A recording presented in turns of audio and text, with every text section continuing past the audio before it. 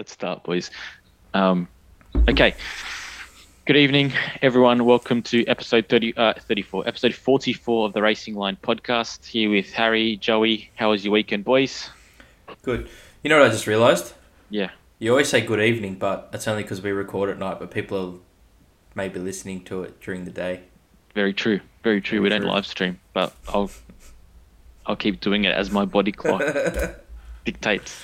Anyway, guys, some interesting racing this weekend. So tonight we'll be talking about the Formula One race that took place last night at Circuit Paul Ricard in France.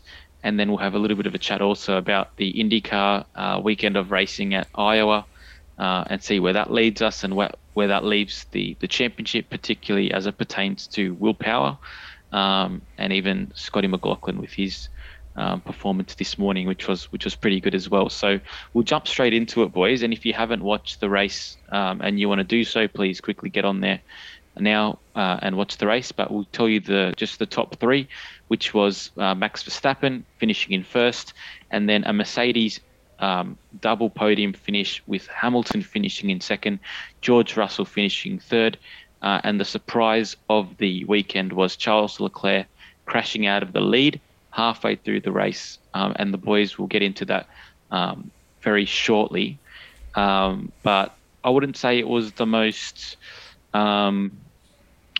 scintillating race from I a was actually going to use that overtakes. exact word. Yeah, from a overtakes. Twin intuition. Yeah, that's exactly. Well, there you go, mate. That's it. I wouldn't say it was the most engaging or scintillating race from an overtaking and passing standpoint, but for the majority of the race, due to circumstances with tyres, due to circumstances with the current heat wave being experienced in Europe right now, due to circumstances with stupid decisions made by teams and their strategy as well, the race remained intriguing for the whole way throughout. And it actually was quite an enjoyable race to watch. And I didn't feel like at any time I was kind of getting bored by the monotony of the race. So I don't know who wants to start out of you two, but let's kick it off. Kick it off. So I thought the start of the race was actually pretty interesting. It was a relatively decent sort of cat and mouse between Verstappen and Leclerc. And I was a little bit surprised of sort of how comfortably Leclerc sort of evaded Max's onslaught at the start of the race. And then, but neither of them ever broke away. I think Max was comfortable to sort of sit his second and a half off Leclerc, and they just sort of broke away from everyone else. I think what surprised me the most was how competitive the Mercedes were relative to Checo and Sainz when they sort of all grouped up together. And even though we saw they didn't really have the qualifying pace that they expected, their race pace was relatively decent. And then, so seeing them sort of dice with Perez throughout the race, I thought was good signs. I mean, it still baffles me that they're still so close to the Ferrari drivers in the standings, considering how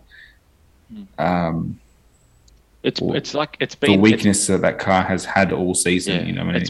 it's been an exercise in damage limitation for them all year, and you can see just how far it's taken them with, as a juxtaposed to Ferrari and their.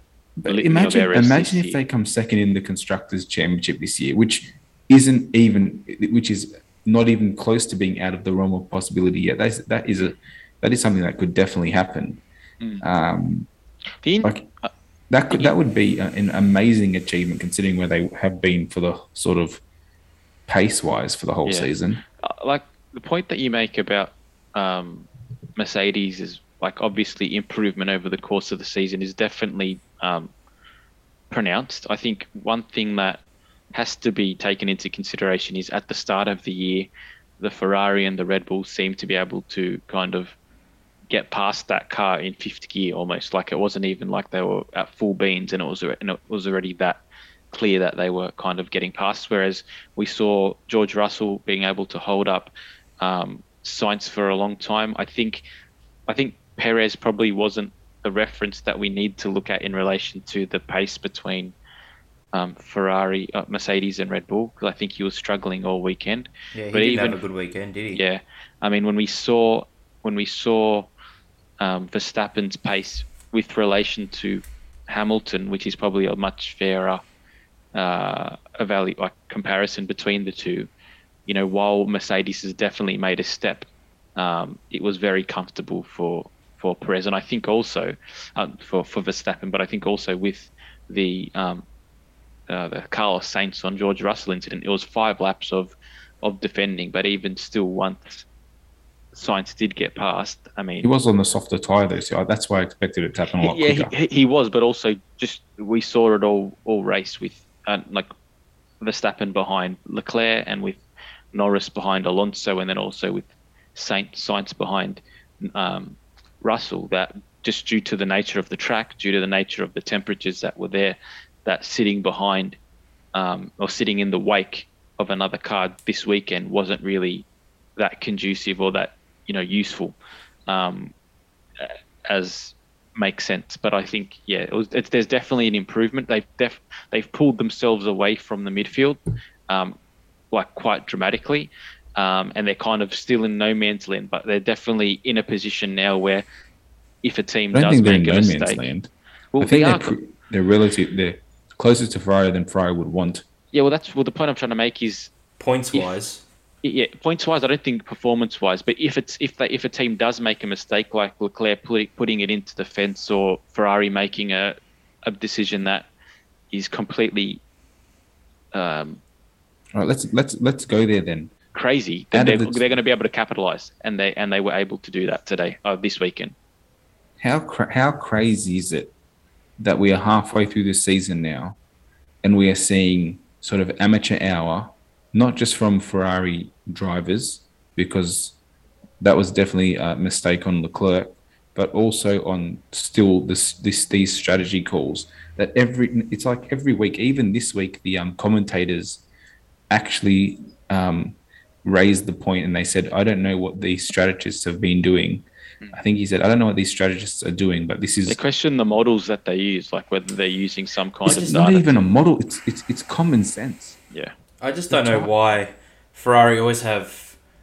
Like, they're asking their drivers, and then you got Carlos telling them, no, that's stupid. Why are we doing that for? Let's do this instead. It's like, that guy has so much to think about in the car.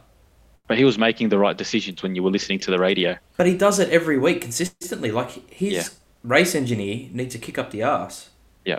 Because it happens every bloody why week. They pitted.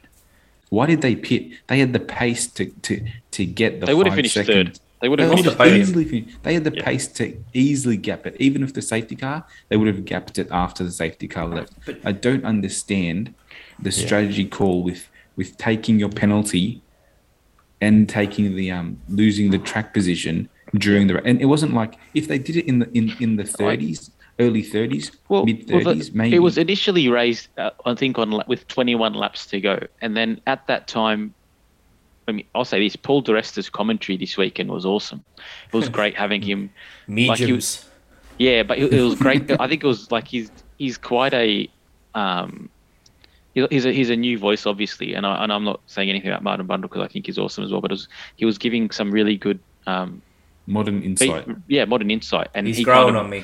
Yeah, he made the point with 21 laps to go, saying, well, they've got to make the decision now because they're going to get to the point where they're going to run out of time. And it ended up being like 20 or 38 seconds that they needed to catch up in the last 10 laps. Whereas if they make that decision 10 laps before or 15 laps before, then they definitely do have enough time for that push. And I think Sainz definitely, like, over the course of the weekend, it was quite strong all weekend. In the qualifying 3 run, he sacrificed his lap, obviously to give Leclerc the tow. But he was definitely a bright spot up till that point, and he was he was doing everything that he needed to do to maximize his result. And I don't know, if you saw my race prediction, I had this theory in my head that by starting on the hards, he would get a safety car and he would kind of be in an ideal position by the end of the race. And I kind of thought when I saw, I think it might have been Guan Yu Zhou go off the track, and they ended up just doing a virtual safety car and head instead. That it was going to be my time to shine, but yeah, sorry. From a Ferrari point of view, absolutely boneheaded. I've got a theory, and it's this.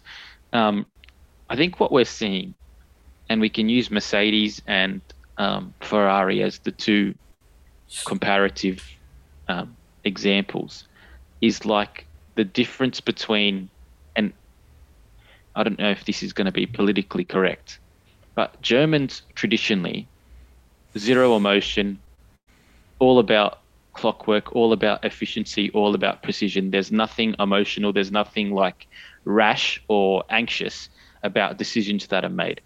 And it's evident through the way that they operate as a business. It's evident through their leadership from the head down with Toto Wolff. It's all about maximizing efficiency and maximizing output and getting rid of any anxieties that might weigh into decisions.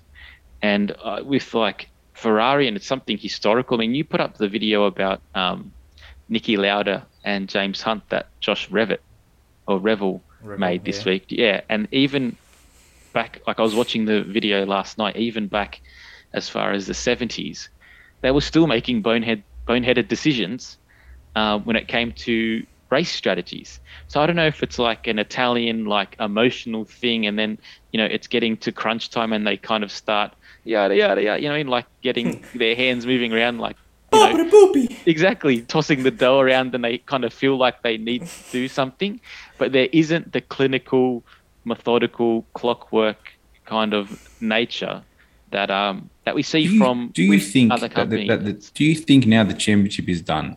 Yeah, that killed it. Well, we've talked about match fitness all year and how Red Bull is much more match fit than Ferrari. We're at race 12.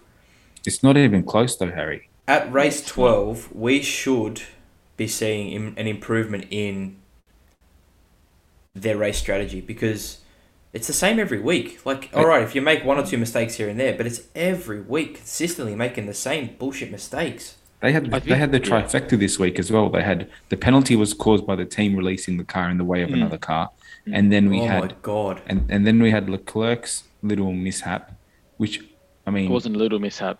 No, it wasn't. But like, at least he owned it. I'll give him that. Yeah, he owned it, but he really had to. I mean, I don't know if the pressure. It's weird though. I saw something today. He has dropped 78 points from the lead of races this year, and he's like 75 points behind. So like, you capitalize, not even win those races, but you finish top two, like on par to where you're looking to be, and there's 5 points probably within this championship. Like it's insane. To think that the drop points from Verstappen have been from engine blowups. So the gap in the championship could still be 50 points larger than it is. Yeah. Well, not 50, but at least it could be bigger. Could be 100 points.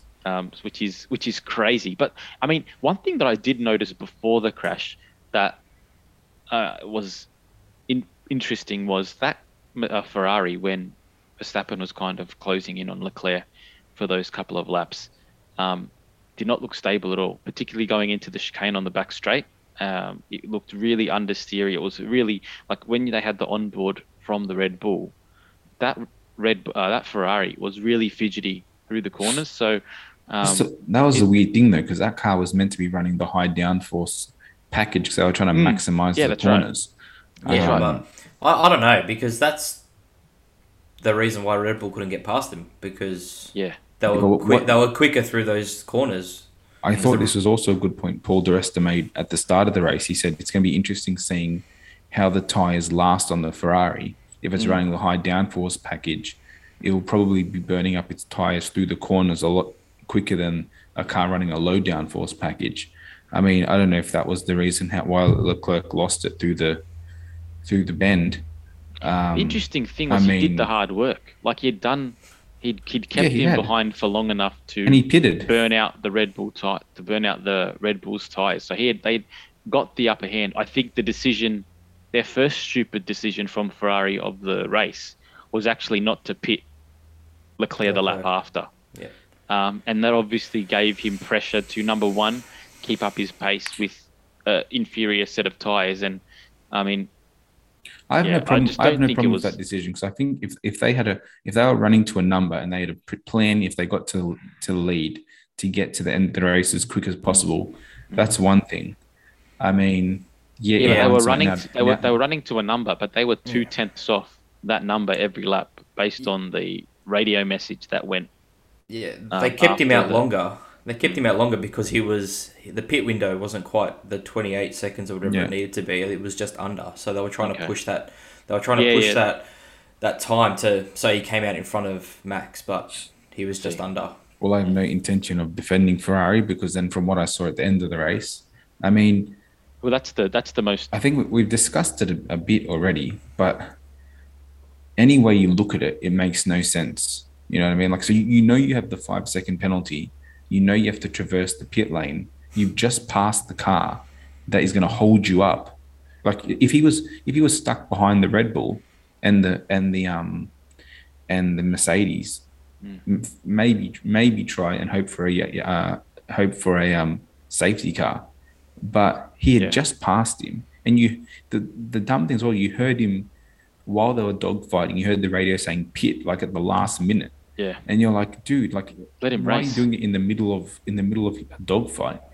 And then so you do all the hard work, you get the clear track, and then you decide to pit. Like your tires were by far the best out of the three. And That's then the most Ferrari thing to do too. But also take into consideration the fact that It's self-sabotage. once he got past them, those two dog fought for the rest of the race. So they were taking have time off easily each cleared other. out. I mean, there was probably some argument to be made that there was a chance he could catch Hamilton, who was 4.5 seconds up the road. And I don't think that would have been too far-fetched to think. I mean, he had the 5 seconds that was always going to slow him down. I'm not saying that he would have beat him in the final reckoning, but I think there was a very real chance that he would have passed him on the road. Do you think that? I mean, the thing is, I think Ferrari showed a lot of faith in Sainz at the start of the year while he found his feet. Yeah. But now I think he's really found his feet. Yeah. He actually looks at the moment like the more stable driver. I don't know if it's because there's no pressure. Charles is quicker. Yeah. But he's more inconsistent. Yeah. This was I was thinking about this also today because I thought it would probably be a good thing to talk about. But I think if we were to look at his career at McLaren as well, if you were to say of Sainz or Norris, who on their day probably had a higher ceiling, I would probably say Norris. But over the course of a championship, who was going to manage the valleys and peaks more effectively? I would say Sainz. And we saw that. We saw over the course of a season, Norris had more, headlining moments. But by the end of the championship, they were very close and Sainz was ahead. And I think what we're seeing now, particularly at Ferrari, it took him a little bit of time to find his feet. I think he was also trying to prove a point at the start of the year that he had what it took to be the number one driver. But what we're seeing now is that he's got number one, he's got the confidence in the team. He's got the confidence in the fact that he's got a 2-year contract. And we're just seeing him like he's not on his day, and we've seen it now, he can win a race when everything goes his way. But when it doesn't, I mean, even going from last to fifth in as quick a time as he did, the man's got talent, and he's being able to minimize those bad days. And we look at his teammate who has more talent, who's probably got a little bit more raw pace, but the mistakes that he's made at Imola, where was the second one? At Spain? This was his second, I think. This was his third. No, he's had 3, yeah. Okay. I don't know if the other one was a mistake, but he's lost out when he was in the lead. It might have been I don't want to blame him for the car failures because that's something that he can't really help. Well, this is 50 points. This is a bad one. This is a bad one. 50 points lost in the championship. Maybe not 50 because he ended up finishing in Imola. Regardless, though, there's still significant points. Let's say 30 points lost in the championship, and from a leading position, purely on his own. I mean, it's hard to win like that. The other thing that maybe it's not relevant because he's been in the game for so long now, particularly at Ferrari, but this is like the first real chance that we've seen Leclerc have like a season where he's expected to win a championship. A couple of years ago when Ferrari had the oil burn conspiracy, he had With Vettel. yeah, he had fleeting moments of excellence, but it wasn't like the same pressure of mounting a championship Yeah, but push. you know what? I don't believe that. I don't believe that argument either, because Max has only had one real chance of winning a championship, and he did it. You know what I mean? In saying that, Max has been The Red Bull was a better car earlier. Yeah. But also, we've seen Max in the Red Bull screw it. You know what I mean? Like, he has made mistakes. He's obviously still very young, but in his early career at Red Bull, we've seen him make a number of mistakes. Like at Monaco, for example, I think it was 2018, you know, primed to take the pole, puts it in the wall. Like, there has been mistakes in pressurized positions from Verstappen as well. Even when you look at the incident in Monza. Well, his nickname was Crashtappen. Yeah, so I think what we're probably seeing is a new experience for Leclerc this year, heightened level of expectation, heightened level of pressure on him, and he's pushing hard, and he's probably pushing too hard, and he hasn't had to do that before, and he's learning. Yeah, I think it'll be better for it next year if the car is as competitive as it is now. Yeah, I think next year's going to be too late at the pace Mercedes is now seeming to be making ground. No, three-way fight, mate. You never know. I honestly think if Mercedes get not even to Ferrari's level, just close enough, I feel like I'm impressed, man. Even Lewis, like the last two races, he has definitely found the form that we were critical of at the start of the year. He was my driver of the day yesterday. He really, like, his start was phenomenal. Yeah. Awesome start. I mean, now that I think he's beaten George in qualifying the last 2 or 3. So he's putting himself in the position now to be sort of slightly closer to the front. Yeah. He didn't have to deal with any dogfighting yesterday. And then with the retirement of the crash of Leclerc, he was a comfortable second. But it wasn't at a pace that looked like that the car was really bad. Like, you can tell that car definitely is a lot better than what it was, say, 3 races ago, 4 races ago. Yeah, 100%. And even though it's not at the level that with all due respect, Ferrari it probably just needs an engine now. It probably just needs a few more. But not even that. Like, you can see that they're working. They've totally sort of redesigned that car, and they're redesigning it on the fly. But every time they bring an update, it gets a little bit closer and a little bit closer. Yeah. And even like you saw with George, it's slower than the other cars. But if they get in front, they can be a handful and waste a lot of time for the guys trying to come through the pack. They're kind of like McLaren last year or the year before last, when they were like a second and a half off the pace, but they were fast enough that if a Mercedes was behind them, they could keep them behind them, and they don't make mistakes. Yeah, and I think that's. I mean, I think we could probably talk about George a bit this week. He's kind of still impressing. He does complain a lot, but how good was I'll tell you that. How good was his dummy at the end of the race? That little fake. I liked that. Well, I liked how the whole strategy of backing really off so smart. much. The FIA came out. There was some control thing with Perez's car. That's why he was so slow. So something actually happened there. Yeah. Oh, okay. So it wasn't that he didn't sell him a dummy. No, it wasn't Perez being. Do you know what I do like about Russell now? I think that him having that blue helmet and blue number it's a bit more like aesthetically pleasing as well. Compared to what? Compared to when it was just black. Oh, red and black. I'd have given him a 10th or 2. But he's been worse impressive since he's had the blue number and the blue helmet. You're really on these hot takes lately, mate. He's an oracle. To be honest with you, Mercedes, though, all jokes aside, Mercedes have they pretty much maximized every race this season. And they're slowly kind of percolating, and that, you know, hopefully by the season's end they'll be in a position where they're a little bit more competitive to give either of them the chance. But what I did like also was Did you guys notice how close my top 5 was to reality No. compared to you guys? You You're did frozen, call it. mate. You did call Leclerc, but can I say with Mercedes, their car and engine isn't as quick as the other two, but it doesn't break. So when the other two do break, they're there to collect the points. And Yeah. I don't know.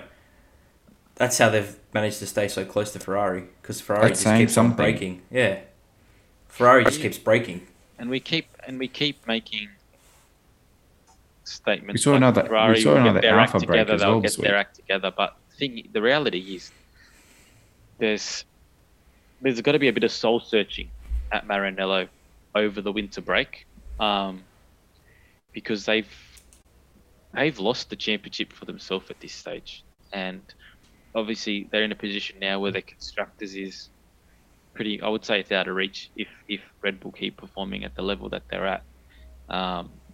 But yeah, Ferrari needs to be doing 1-2s for the rest of the year, just to have a sniff. But just to have a sniff at both championships. It's from how we thought this season was going to go, and like for moments in races, you would think that this championship was neck and neck, and it really should be. I would love to see who's led the most laps as well, because like the long and short of it is that the Ferrari car, as good as we hype it up to be, and probably as good as it is on most days, there is the package itself is so brittle, and then we see it in the Alfa Romeos as well, and even the Haas's. You can't trust that your engine. It's sort of like a game of Russian roulette of whose engine breaks on any given day. You know what I mean? So then I think what they've done this season, because there was obviously they were a ways off last year. Do you reckon they're just running it that much harder? I just think that they were in a position where Ferrari. they had nothing to lose, so they erred on the side of crossing the line and being a little bit risky to be closer to the front. Like obviously they're running the engine a little bit on the hotter side, not physically on the hotter side, but kind of a little bit closer to the line. Red line. Obviously, yeah, just to make as much Power. just gain as they could based on their relative lackluster nature last year. And they're at a point where I don't think they expected to be as competitive as they were to start the season. And the car probably isn't as refined. It's fast because they've pushed it that far, but it's not as refined as it needs to be, particularly up against the likes of Red Bull, who have had those years of blowing up engines, and Honda has had the years of tweaking and refining and going through those reliability issues in the 3 seasons before their championship winning run. They had it this year though, but we saw the Honda blowing up at the start of this year, and I feel like they've turned it down just to get the reliability out of it. But Joe, they very well might have, but they might have turned it up to begin with to run with Ferrari, and they've realised that Ferrari is quick, but it doesn't have any longevity. Life. See, that makes me think Merck's done the opposite, right? Because it's not braking, but it's not fast. It's not fast, so it makes me think that until they figure out why they can't run it at a higher level, they've turned it down a bit, and that's why everyone in the Merc engine's struggling. Can I interject to about begin the whole the year? Merc Merc engine was thing? blowing though? up as well. The problem with them, I think the Merc engine isn't that bad. If you look at the teams who are running Merc engines, It's getting better. the Williams team, their car it was shocking at the start of the year in terms of design. I was watching a really interesting video this week about Alfa Romeo, and the whole premise was, how can you expect a team that has only ever copied other teams' designs to then be able to design their own car functionally, after not having to do it for a couple of years? Like Sauber as a team. Yeah. So I thought that was a very interesting sort of take. And then we've seen for probably the first time in a long time, Mercedes have designed a car that fundamentally didn't work. So, I mean, I think we say the Merc engine, but I think just in general, the 3 teams running Merc engines have designed poor actual cars, like all at the same time. I mean, could be plausible. Even the McLaren has got fundamental design fickle. issues that don't let it perform at certain tracks. I mean, none of the teams have a car that can even consistently run. Say, like the Alpine is always 6th to 8th, like every race. You know what I mean? Well, None of them teams really have that. Well, this is probably a good segue then into the next thing I wanted to talk about, and it was some honourable mentions. And two drivers that stood out. Oh, he got a point, so we'll give him that. He's had 3 1-point finishes this year. Good man. Yeah. Anyway, That's not bad for the car he's driving though. He beat for the ambitions he did of beat the Vettel. team. He beat Yeah. Vettel. Yeah. Fair enough. Just. Yeah, but Did you see that bloody thing I did. on the last I lap? did. that was I some did. dogfight and a half. Go Seb. Yeah, I was hoping Seb won too. Like, Yeah. just I wasn't.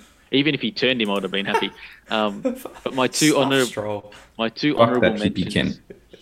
My two. He's become woke as a Sebi. Yeah, Save the bees. should just shut up. Just keep. He wants to your save the helmets. bees. He wants to save the planet. These while he's people that want racing to turn their a helmets Formula into One billboards, car. just I'm have not a getting nice into that helmet, today. We've keep got it the other things same. to talk about. But my two honourable mentions from the race were number one, Nando. Got ahead Lando or Nando? Fernando. Yeah. Got ahead of Everyone. everyone.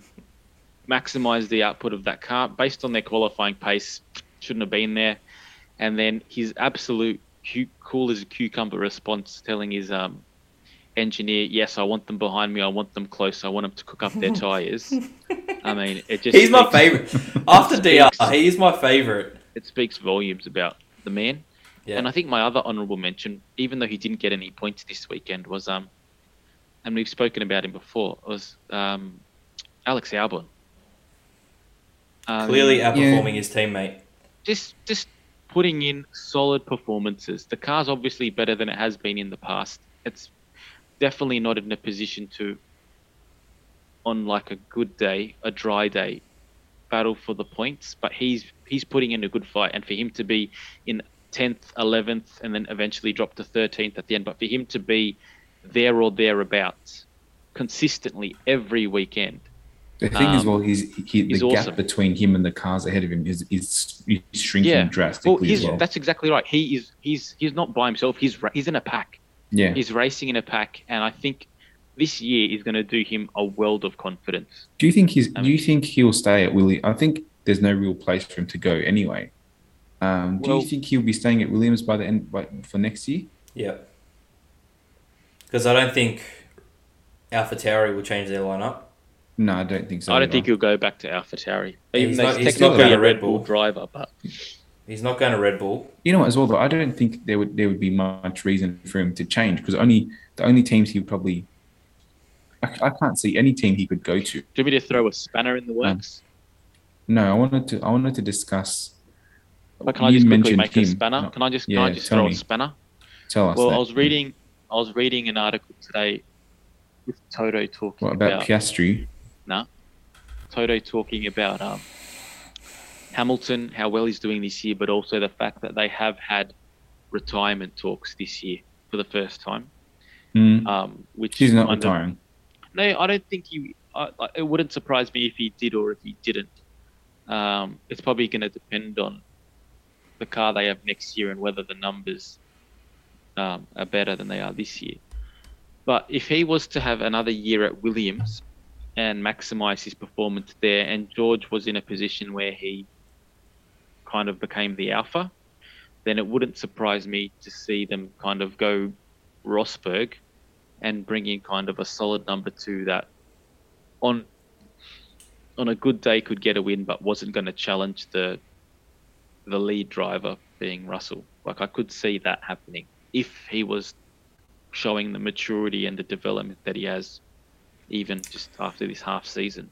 I don't know. I don't know if they would take Albon. I think they'd take someone like Lando before they took Albon. Problem with Lando is that he always signs like multiple year extensions early in his contract. That I'm sure his contract, like Daniel's, has clauses in it where he can break it early. But what did you think of Daniel this weekend? I've noticed in all of his races recently, he's quick on the hard tyre, but when he puts on a medium or a soft, he can't keep at the same pace. Yeah. And I don't know if it's the car, like he can't get the heat cycle through the tyre with that car. But on the hard tyres, he's on par.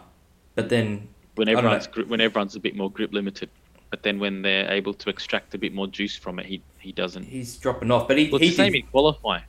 Yeah, and it was really weird. Like it's freaking sad. But 13 races this year, he's out qualified Lando twice, and then like when you hear the commentators say, "Oh, he's done better this week. He was only 1/10 off."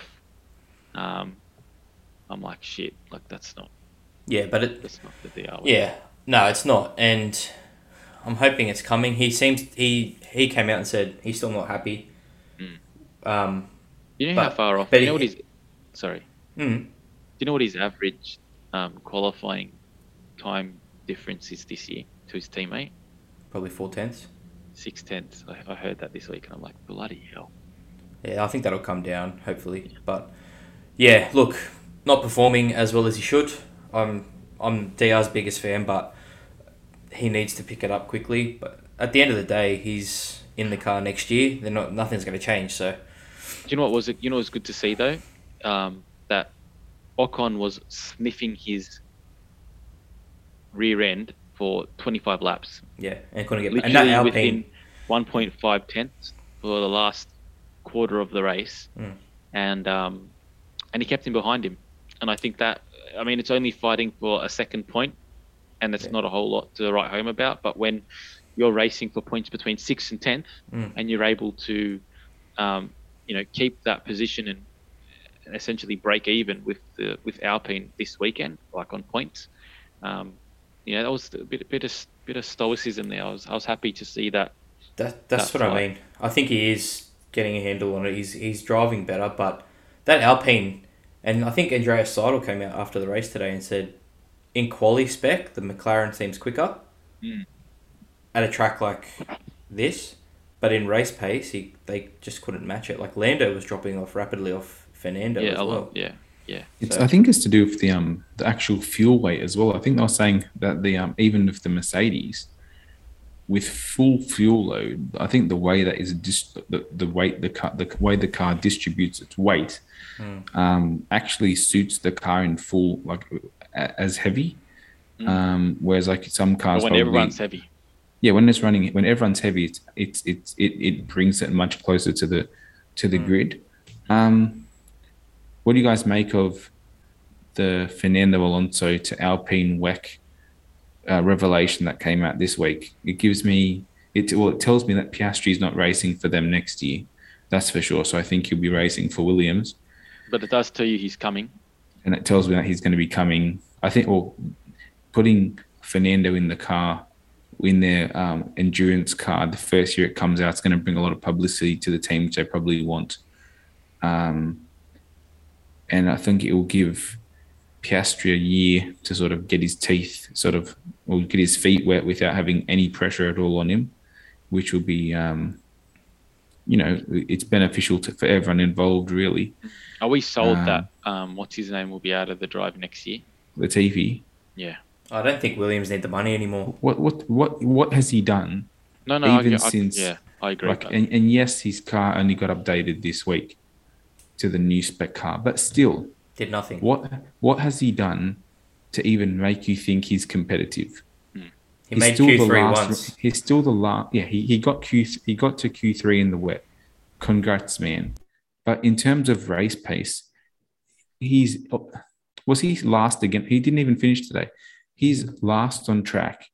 He did finish. No, he didn't. He didn't. He got wiped out by someone this week. He was still running last on track. Him and I think Magnussen had a bit of a collision, and it was half his fault, half Magnussen's fault. No, it was Mick Schumacher. Yeah, and Mick Schumacher was on the outside of him. It was a bit of tit for tat, but like he just lost it in the mid corner, and then we talk about the Canadians, and I would hate to have Canadian followers because we just shit on them all the time. We do have Canadian followers, but even Latifi's my favourite Canadian, by the way. He might be your favourite, but he's not the better of the two.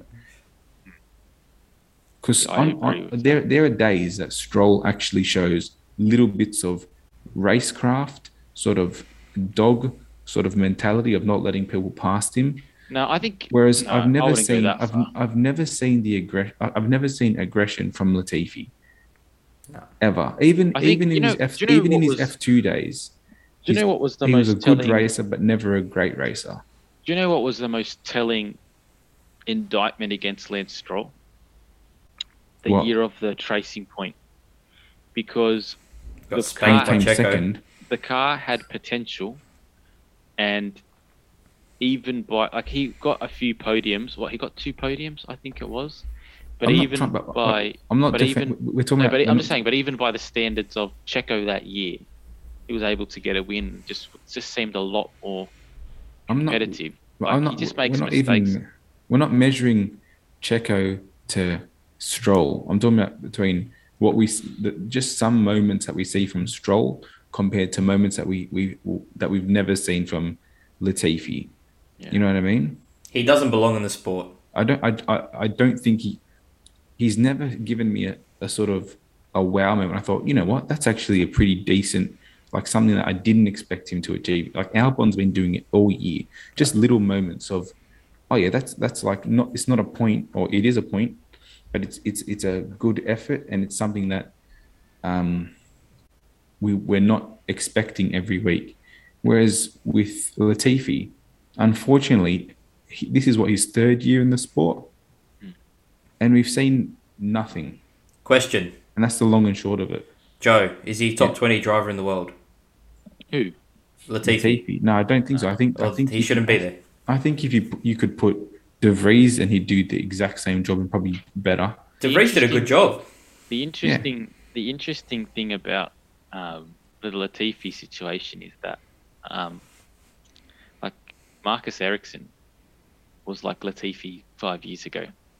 Had a bit of money from Sweden, probably didn't deserve to stay in Formula One.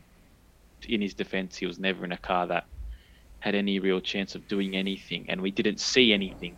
Leclerc spanked him in the Sauber.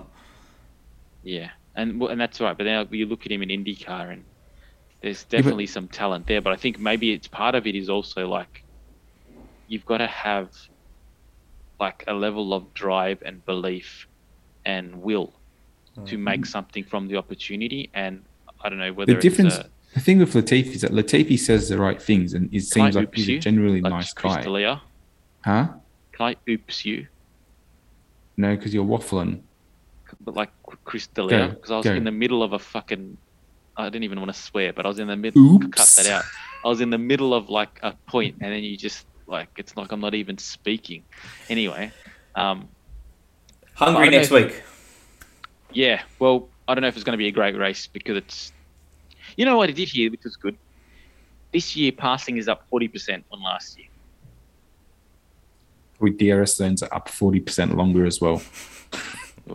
Passing is up 40% this year. They can follow, but no, they didn't. So whether there's going to be overtakes into turn 1, into turn 3, maybe into turn, I think it's 13. We'll wait and see. But great track. We've put it in our top 10. You can see that on our socials now as well. Hungaroring. I didn't have it in my top 10, by the way. Well, fair enough. I did. I love it. DR loves it. He's won there. Let's see if we can give him a bit of fortune. Shifting across the ocean now to the United States, to the cornfields of Iowa. Can I just quickly? Yeah. I'm the biggest Formula One fan. We all know that. Yeah. I'm actually getting more excited at the moment watching Indy. Yeah. It's pretty awesome, man. Like, they're racing on ovals, and they always talk shit about oval racing, but... Mate, I was... Pretty good. You called me an elitist earlier this year. I did. Right? I was always like... I do. I was always like, how hard can it be to turn left 4 times? Did you see how sketchy it was getting off the second turn? Now that I've watched it, I get it, right? Yeah. But I always thought, what a piss take. Like, they're just turning left. Yeah. Do you want to? That track is interesting because it's not actually banked that much. Yeah, that's right. And because it's so flat, they are working the wheel really hard especially on that track. Yeah. If you wanna like realize how difficult and how not boring oval racing is, go look at like the crash of Robert Wickens and see what that did to an up and coming superstar of that sport, and you realize, freaking hell, this is like a men's race. But having said that, I had a point 2 pods ago, and we were talking about Scott McLaughlin in IndyCar about how he was doing, and I never made that point, and you've just reminded me of it. When Robert Wickens came into IndyCar out of DTM, the pace that he's from his first race running first for the whole race until the last lap when he got wiped out, and then every race afterwards. I don't think we've ever seen in any sport, like in any motorsport, a driver come in so quickly and really dominate. You know what I mean? Yeah. I mean, and that point makes no sense to anything that we're talking about. Although he did win 2 races 2 weeks ago. Yeah, I know. In TCR, which was awesome. Paralyzed man. 2 race wins. Anyway, we're getting off topic. But IndyCar this week in the cornfields of Iowa for the Iowa. You think about this week and you were like, I want to mention this, the cornfields of. I thought you were going to say something like Hawkeye country. I thought Anth will say something like that, but you didn't. It's actually cyclone country, Iowa. And Hawkeye country. And cornfield country. And that's where we'll end it. But there was 2 races this weekend, the Iowa 250 and the Iowa 300. Race number. Well, you know, there was actually a few talking points. I don't know if we want to talk about like positions and stuff like that, but I'll tell you the few things that I noticed this weekend that were good talking points. Number 1, Will Power is back in the 8 points behind Ericsson at the moment. He has come on strong. He didn't win a race, but he came second in both races, and he's come back on strong. We can talk about that a little bit. Pato O'Ward, likewise, had a dominant weekend this weekend. Probably the most.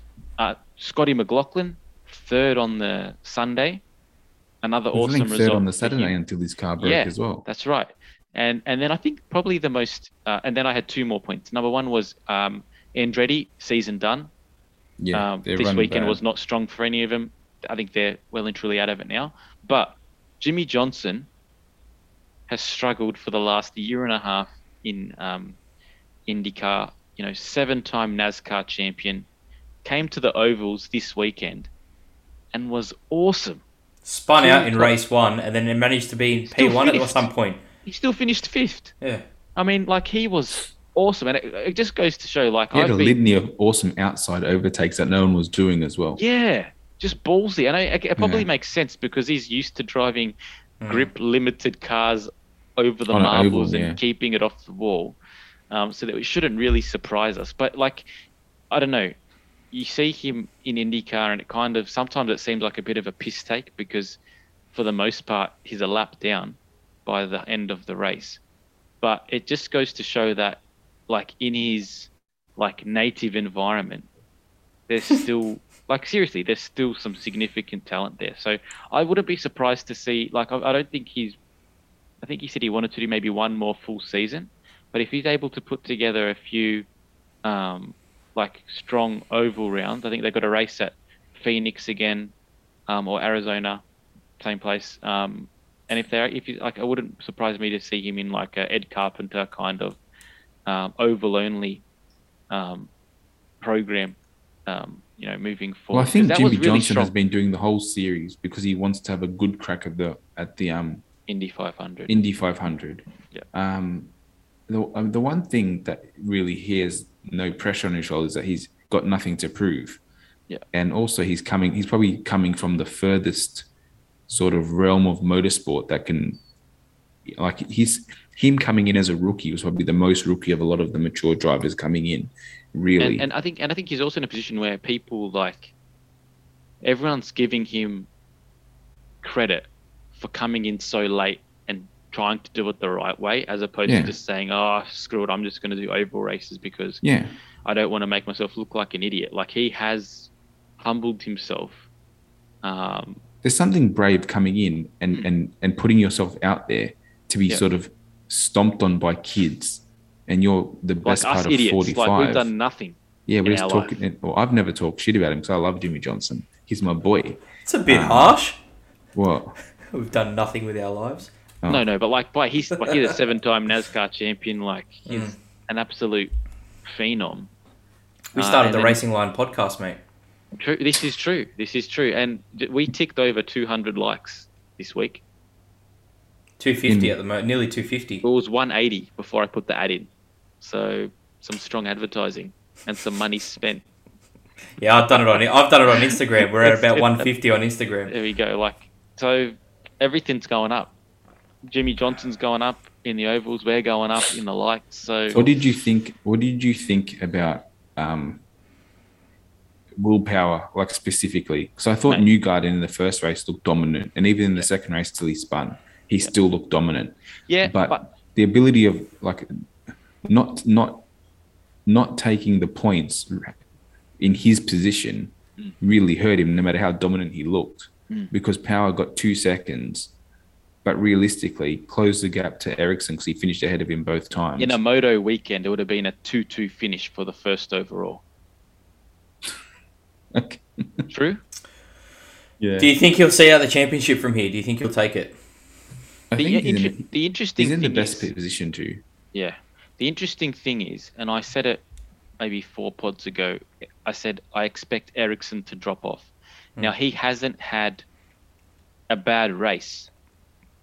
He looked really good this weekend as well. Yeah, I mean, he's still doing a good job. I think it was pretty obvious to see how well all 3 of the Penske cars were going, that this was going to be a big weekend for them, particularly because they had 2 races to maximize the points, and willpower did. However, the other thing that we have seen with Power is that in qualifying, sometimes he's going to start out of position. And sometimes, and we saw it last week at Toronto, he's going to get away with a few dicey moves that one day might put him in the fence. So I think... give you the one stat from willpower that sort of scares me still. Willpower has got 10 top 10 finishes this year, right? 9 of those 10 have been top 5 finishes. Yeah. So he's finishing at the pointy end, or not finishing in the good chunk of points at all. Yeah. So I didn't even know that, but that kind of validates. He's got the most top 10s. He's also got the most top 5s. Yeah. But all his top 10s come from the top 5. And I think Ericsson's got the second amount of top 10s. Yeah. But it's a much broader spread. So realistically, like, and as it's much as I love it's the whole analogy of peaks and valleys. He's fallen apart at the end of seasons many times. Yeah. Like, this is not a one-off that it could happen. I mean, Dixon looked good this weekend. Yeah. And Dixon is the king of sweeping in second half of the season and getting the win in the double points round. This is the point that I was going to make. We've still got to race at places like Road America, Sonoma, Laguna Seca, all races that traditionally are closer to the end of the IndyCar season. And if there was a team that always looks strong in those traditional road courses, Penske does, but Ganassi always looks strong. Whether it's Palou last year, whether it's Dixon traditionally, and if Ericsson is able to finish there or thereabouts, and kind of just minimize those valleys, so to speak, he's definitely got a team that can bring him the championship. And I think to his credit, he probably hasn't had like you said, the top 5s of Power, but he's definitely scrapping, and he's definitely between 8th and up. And that's something that's been surprising to me, because I've kind of been expecting him and waiting for him to screw up or to make a mistake or to kind of lose his way over the course of this season. But if there's one thing that he has to be given credit for, is that he's kind of keeping his head above the water and doing what he needs to do. Number one, to be smart and not to put the car into the fence. But also, there's still a racecraft and there's still a resoluteness there that is that's worth commending. If willpower hypothetically wins this season, does Yeah. it cement him as really a great in the sport? Because he's got the Indy I 500 think he win. already is. Yeah, but he's only got one championship and one Indy 500. Yeah, I think Or what is it it two does, championships? I think One. what it does is it takes him from like an IndyCar great that we think of now to an IndyCar great that we'll think of like Dario Franchitti, Yeah. like or Scott Dixon, if and when he does retire, or like Michael Andretti, someone who's won it more than once, who's a household name, and who will be remembered, kind of long past his driving days, which is awesome for Australia. And I think still find it. Yeah, I was just gonna say I still find it crazy that he doesn't get much press over here still. yeah, Well, the sport doesn't really get much press over here unless Yeah, you go but looking for it. you still kind of hear about other sports that aren't as big as some. You still hear about Australian athletes Yeah, overseas, and you it's don't true. really hear about Yeah. him. The problem with Will Power, not the problem, but just due to the nature of his story, he moved over to America when he was really young. He didn't do a whole lot of racing in Australia, so he's kind of like Gone he's under the not radar. like he's an Australian driver. He's definitely an Australian export, but because he didn't do a whole lot of racing here, obviously his junior career was here, but he moved to America really young and's been there for 2 decades now. Yeah. And IndyCar just doesn't have the traction that it really should, or that it had in the past. I think it had more traction in the past, and it's kind of building up to that now. But one thing that is very important to the championship, I think, was, we would be remiss not to talk about it at least a little bit. We've got Ericsson, Dixon, or we've got Ericsson, Power, Newgarden, Dixon, O'Ward, and Palou in the top 6 of the championship. And I think we can probably draw a line underneath that top 6 now and say that's going to be what the championship winner is going to come out of one of those positions, because there's only 44 points between those top 6 drivers. And we've got 3 of the huge teams, Ganassi, Penske, and one from Arrow SMP, all going for the championship. And I mean, moving into the kind of the last quarter of the season, I couldn't tell you exactly how many races are left. I want to say maybe 5. I'll tell you actually right now. We've got 5 races left. So we've got Indianapolis, we've got Nashville, we're racing at Phoenix, we're racing at Portland, we're racing at Laguna Seca. So we're in the final third of the season, a little bit less than a third now, and 40 points between the top 6. So as a kind of spectacle, as a storyline, as a kind of reason to keep people interested in this sport, I mean, what other indictment do we need to give to them?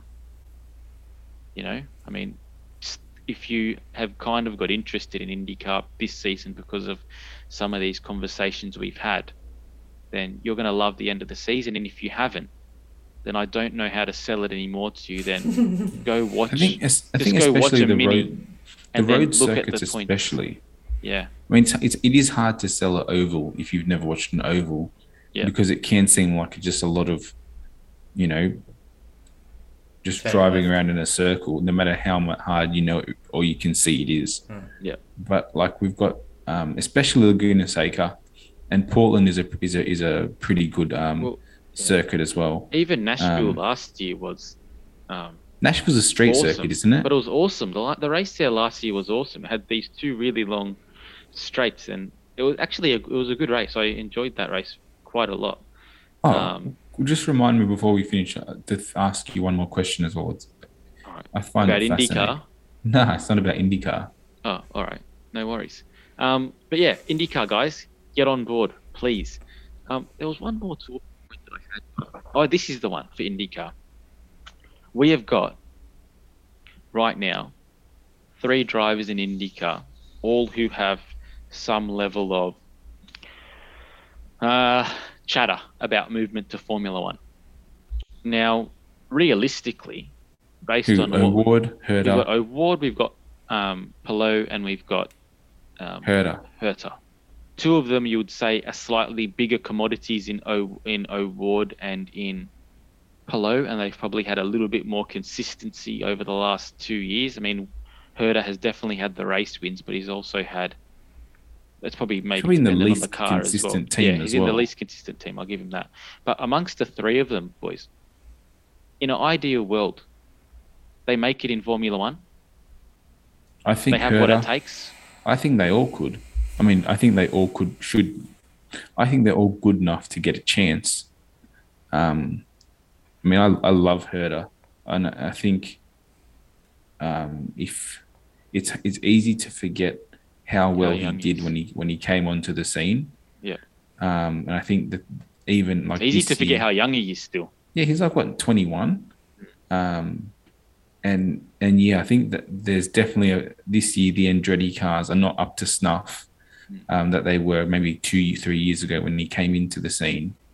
But I think it is massive for Formula One to get a young American on the grid if they're going to have 3 races there next year. And I don't think we've seen a young American sort of hit the ground running like him. Like even Newgarden, when Newgarden started in IndyCar, he was a phenom, but he never sort of he didn't reach the heights until he went to Penske. He had a gradual progression. Like he was a good driver at Ed Carpenter Racing for a few years. Yeah. And then he really made a good championship push with Ed Carpenter before moving to Penske and then ultimately winning the championship.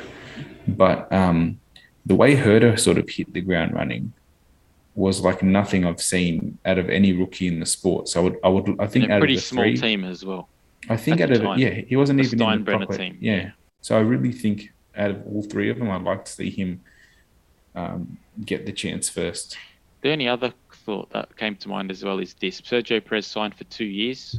At the end of next year, might be a little bit long in the tooth. There's going to be a lot of Mexican money from Chiaro and who's the other one that sponsors both of them? Telcel. Does that open a door potentially for O'Ward to move into Formula One? He would have to go with McLaren. Yeah, I think there's only a couple of teams. I think McLaren's one of them.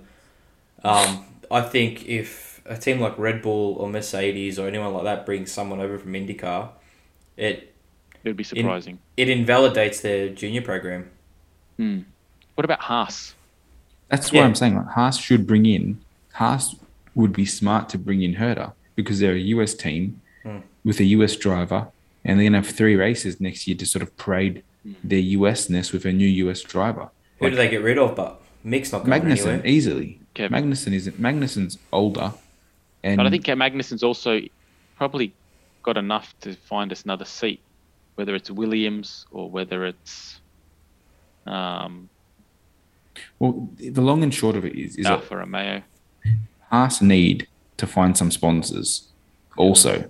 Yeah. And if they're going to have 3 races in the US next year, I am sure they would be, if you look at...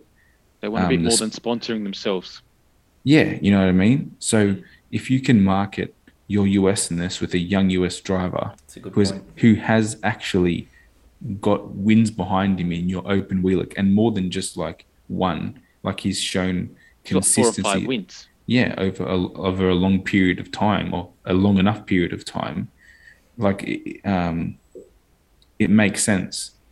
And that's nothing against O'Ward, because I think O'Ward is probably just as good as Herder. I just think it makes more sense, and I can see a clearer path for Herder getting there than the other 2. Yeah, the thing that helps. Sorry, go.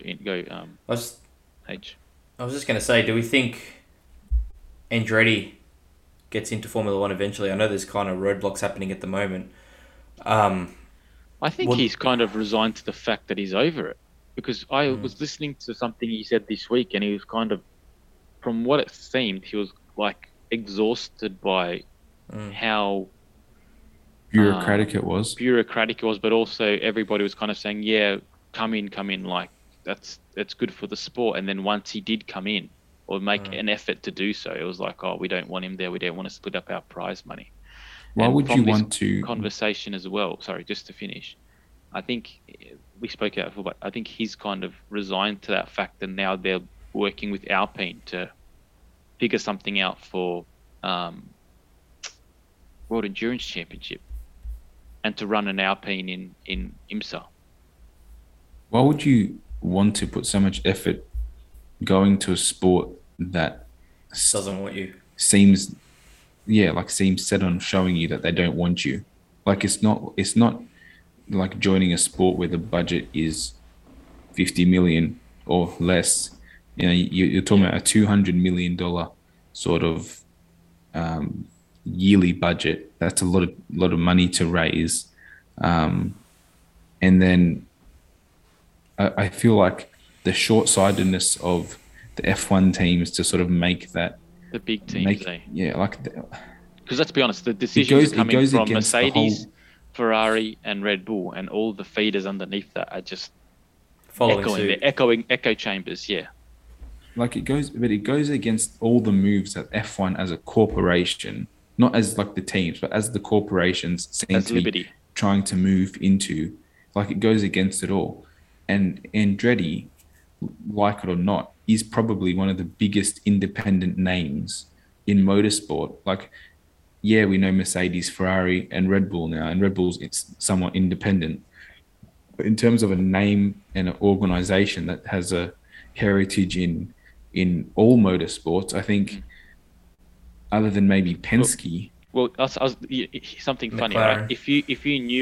If you know about Formula One, if you know about motorsport, you could argue that Penske is a bigger name. But for the average consumer of Formula One, who has no understanding of any other sport apart from Formula One, if they heard Penske or they heard Andretti, I'm pretty sure that a larger majority of that group would actually recognize the Andretti name before they did the Penske name. 100% they would. That's just based on, like, Mario. yeah, exactly. But also just based on the name living through pop. Through three culture. generations of drivers. Exactly. I mean, so it's just Sort of- more it's sort of like a- recognizable. It's like the name Brabham. Like when you hear it, your ears prick up because, you know, it's got a heritage in the sport. All right, Anyway, before let's we finish on that question, Joe. Before we finish, what do you Yeah. think of this? Because I think this is cool. I think it's a cool sort of bit of news, totally out of left field.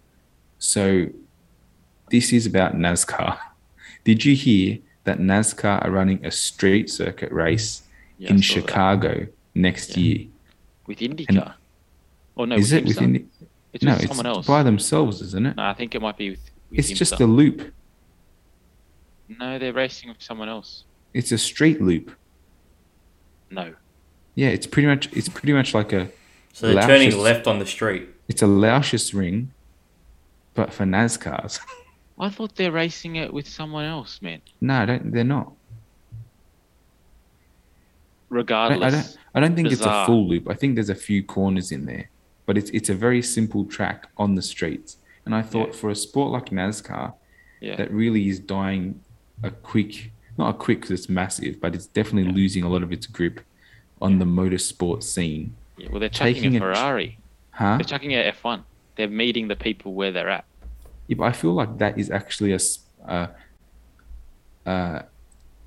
sort of showcase that would work on the streets on a simple Yeah, track. I agree. But they're taking Formula One to the people. Like I say, they're taking NASCAR to the people to kind of increase the supporter base. Because, like, when you think about it, Chicago's got one of the greatest speedways in America, Chicagoland. That is by no means, And they've got unable to Road host the Atlanta, race. and they've got Road America that they also race at.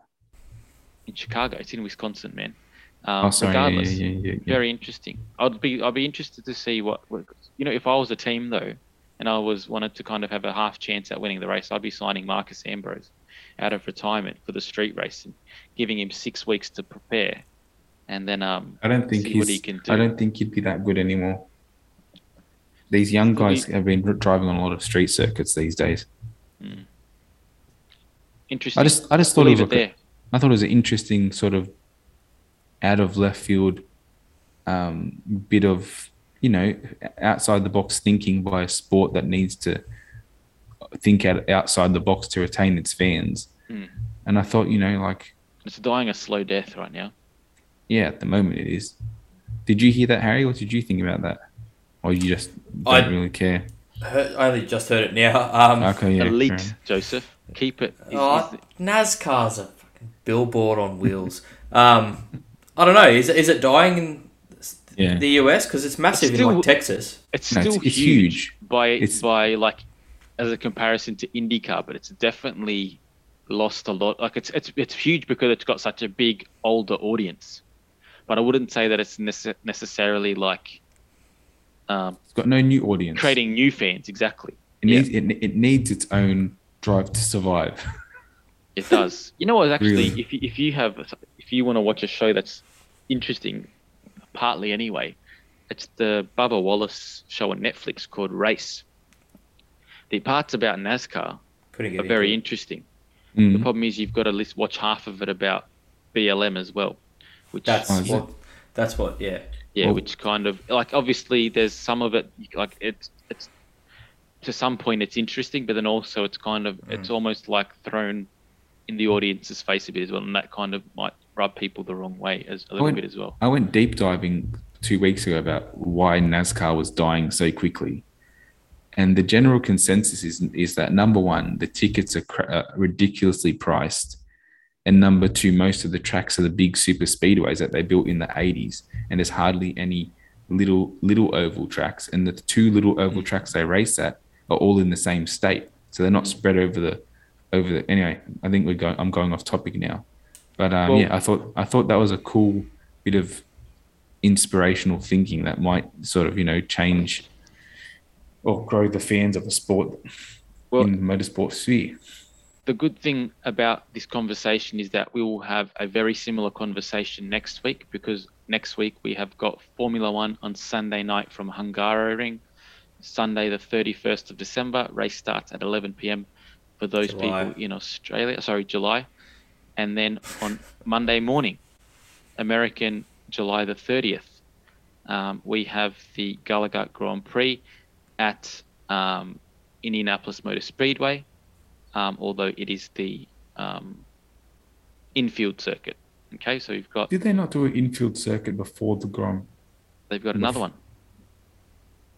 So we've got more IndyCar, we've got more Formula One, and I'm pretty sure we've got the MotoGP correspondent back with us next week as well. I think he's only back when MotoGP starts, he was telling me today.